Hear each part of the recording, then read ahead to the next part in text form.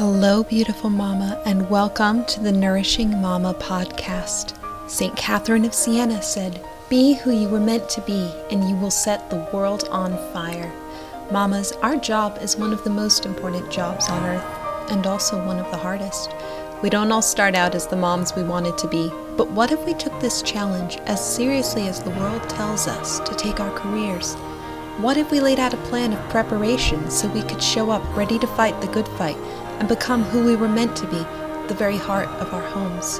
If you want to take motherhood to the next level, to prepare your mind, body, and soul for the enormous task at hand, you are in the right place. I'm your host, Kelsey, and I want to teach you to nourish yourself so that you can nourish your family. Let's dive in. Hello, and welcome to the Nourishing Mama podcast.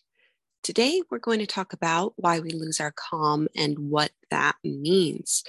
I hope you're enjoying the beginnings of fall weather. I've been loving all the cozy rhythms and routines of the fall, the hot drinks, and we light a fire, and I love to snuggle up with my kids with books in winter. But I'm actually not a fan of cold weather. You can't garden much in winter, and everyone who knows me knows my garden is my happy place.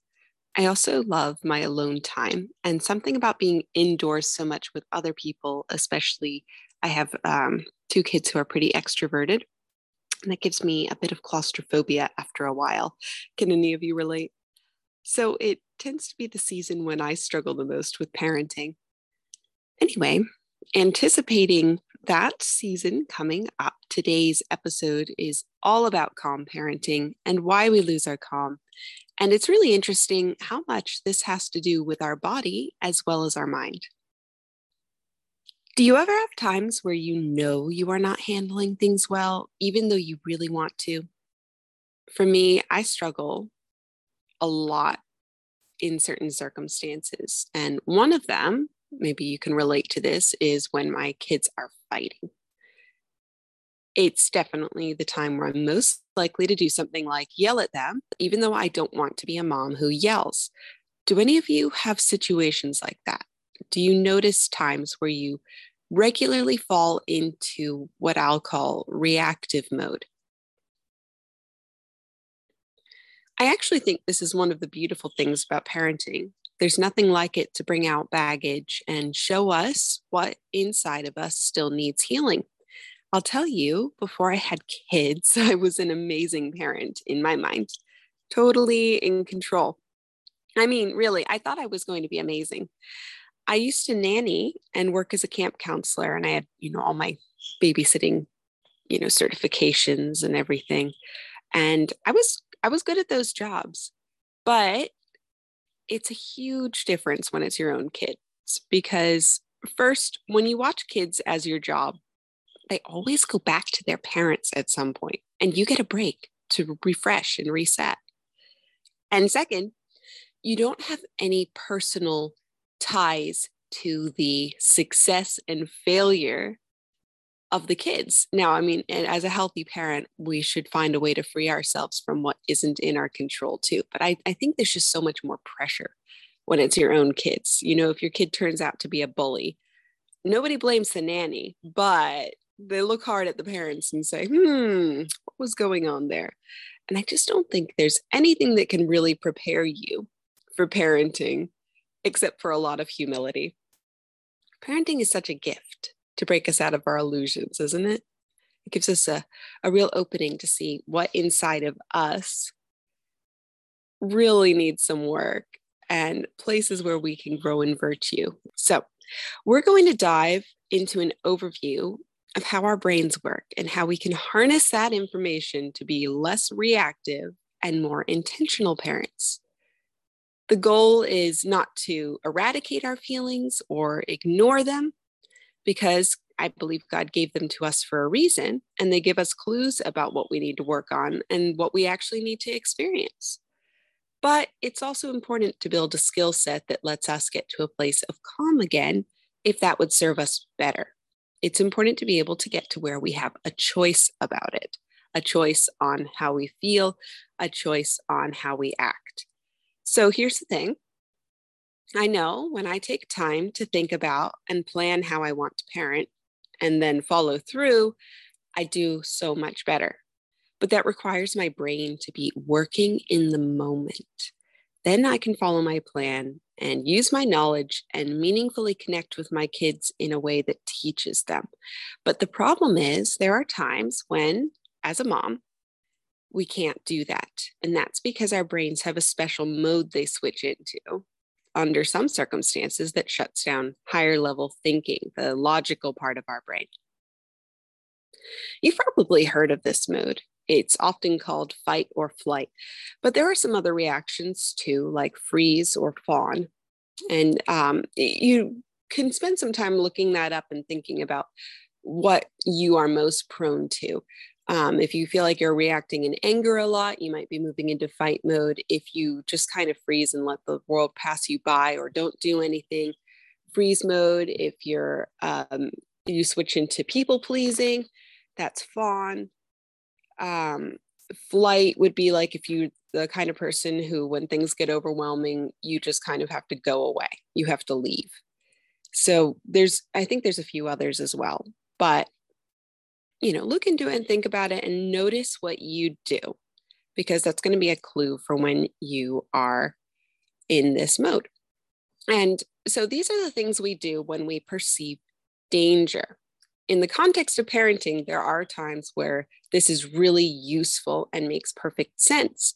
Like when our kid bolts into the road, we should get this fear response so we can get an adrenaline rush and superhuman speed and get them out of danger. Mama bear mode is really useful when there's actual danger. But sometimes our brain switches into this mode when there isn't any real danger. And that's when we switch into reactive parenting. And some people call this being triggered.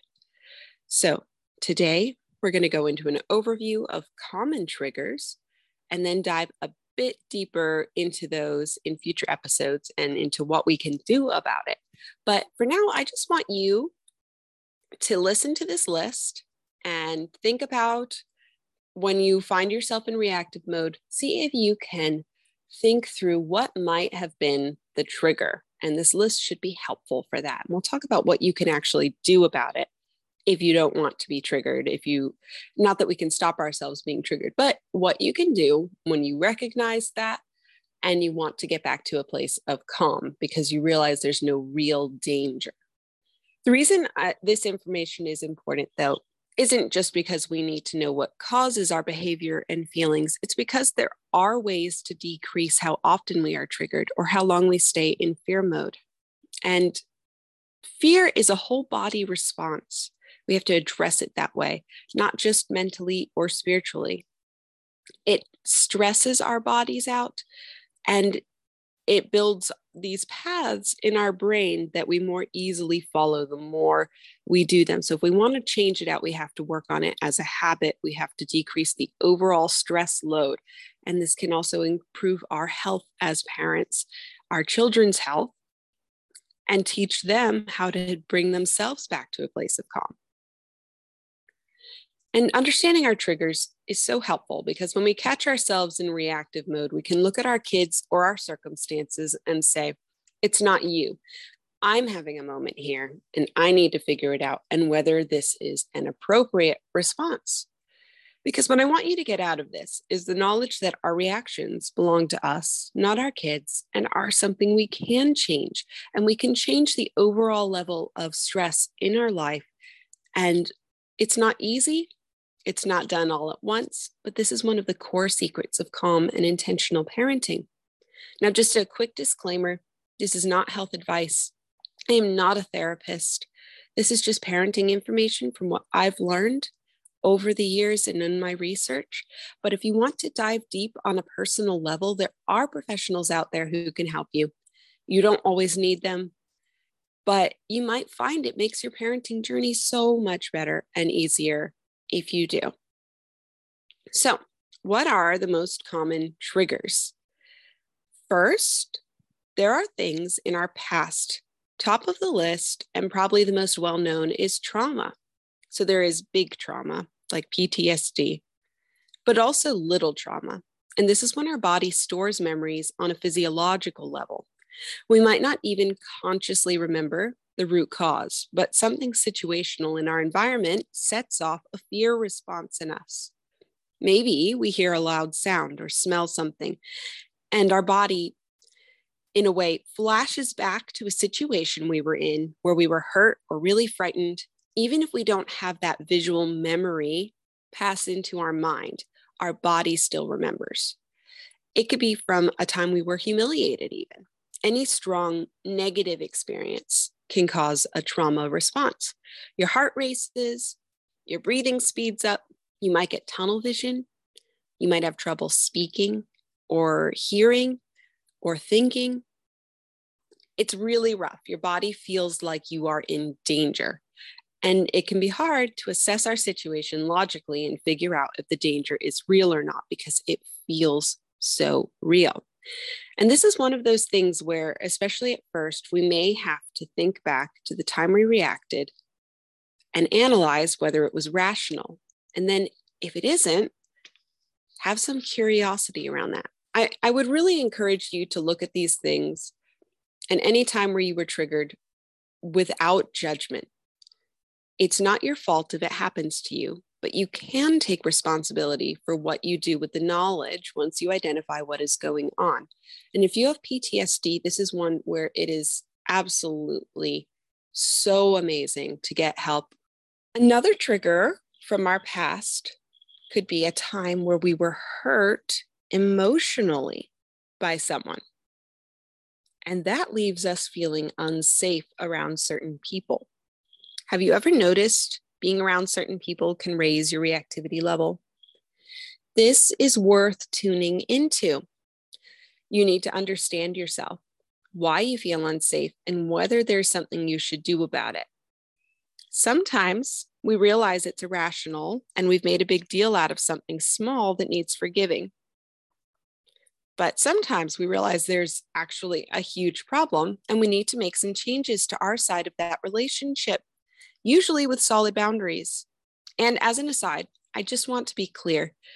Setting hard boundaries isn't a form of unforgiveness. You can completely forgive someone and still recognize that they are not safe for you or that the relationship is unhealthy. You may even, in some cases, need non-contact because unsafe people are real.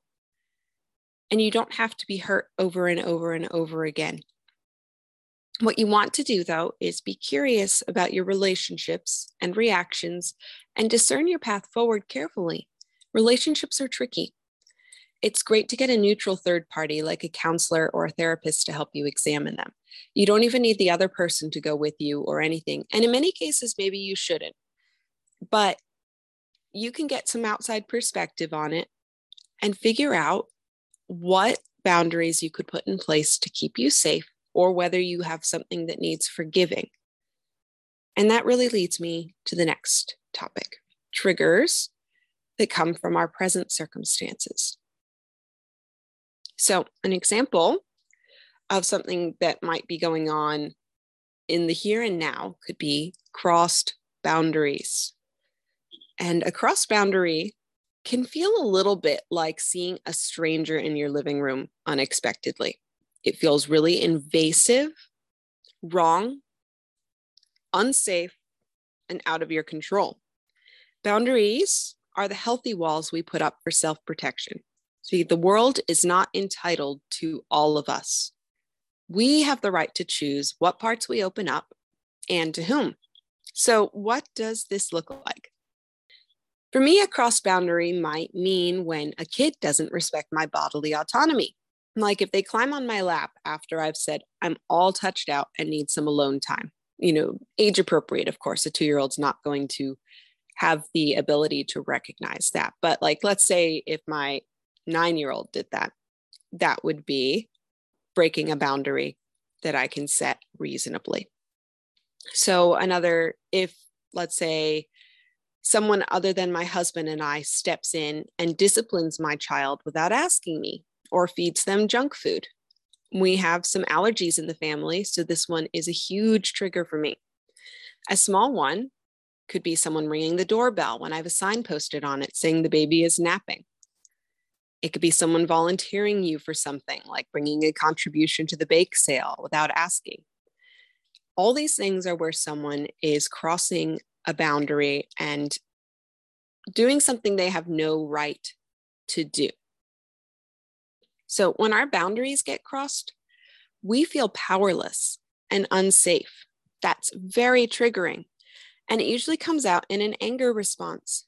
In fact, when I am angry, it's so often a result of a crossed boundary that that's the first thing I look for to figure out why I'm triggered. Then there are also environmental and sensory triggers. So these can be things like loud sounds, squeaky sounds, annoying sounds. You're following on the sound thing, right? Lots of people have sound triggers. Messy environments, itchy clothes, being hot, cold, or wet. Everyone has these. I think sometimes we weren't meant for the sensory onslaught of modern times because the sensory load of all the background noise and lights and everything can be so much. I really sometimes feel like the Grinch saying that, the part where he says, all the Who's down in Whoville with all that noise, noise, noise, noise. But, for some people, this is actually amplified to a level of physical pain. And that's, people who have things like sensory processing disorder and other challenges. And I'm actually going to go into it not too deeply here because we're going to dive in with a specialist on this topic in one of the next few episodes. But, be aware as the holiday season approaches, this is more relevant than usual, both for you and your kids. All the overload of the lights, the crowds, the smells, these can really set people off in a way where they don't feel safe on a subconscious level. Their anxiety level can be so high, they're so easily triggered. So notice that. Notice the stimulation around. So those are the triggers that could be going on around us and things that might be from our past. But we can also be triggered by our worries about the future.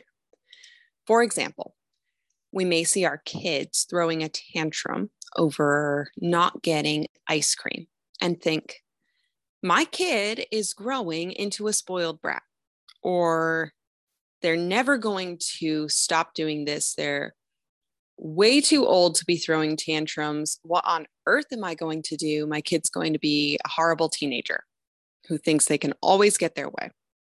So these are the thoughts that we have that are fears of the future.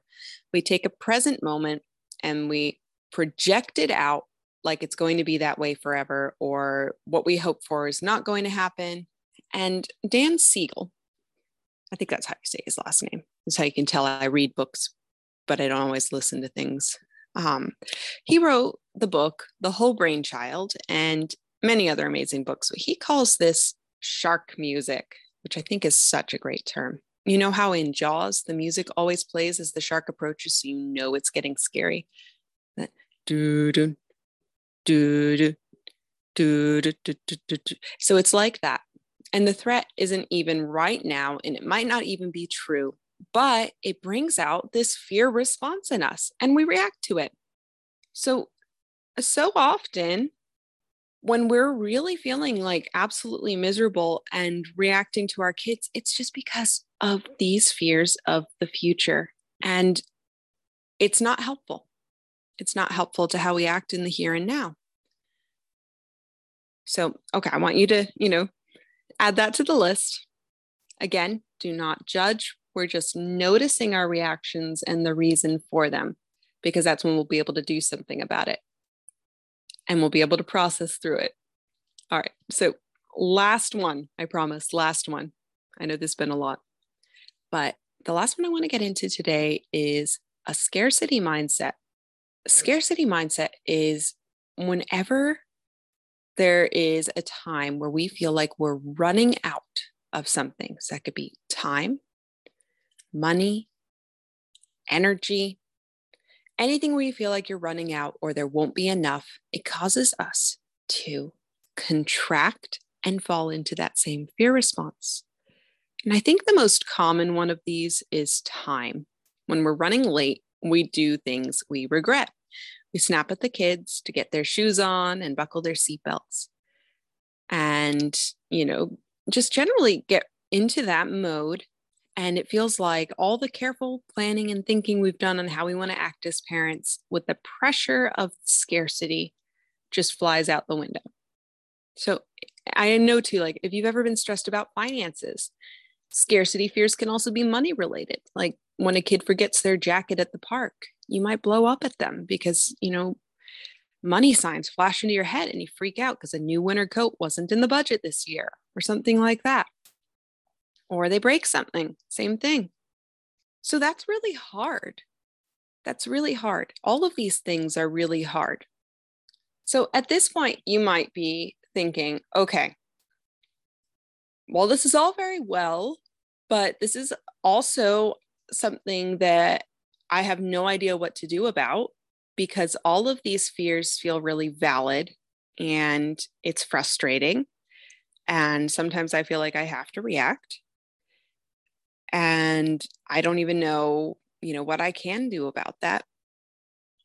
So I want to free you from doing anything about these things right now until we dive in a little more.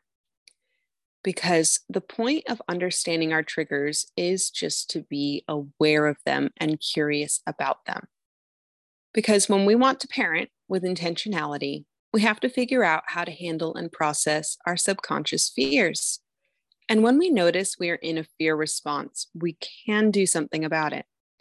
We can do something in the moment to calm down, but we can also do something in the long run to decrease the frequency and degree of fear responses in our life.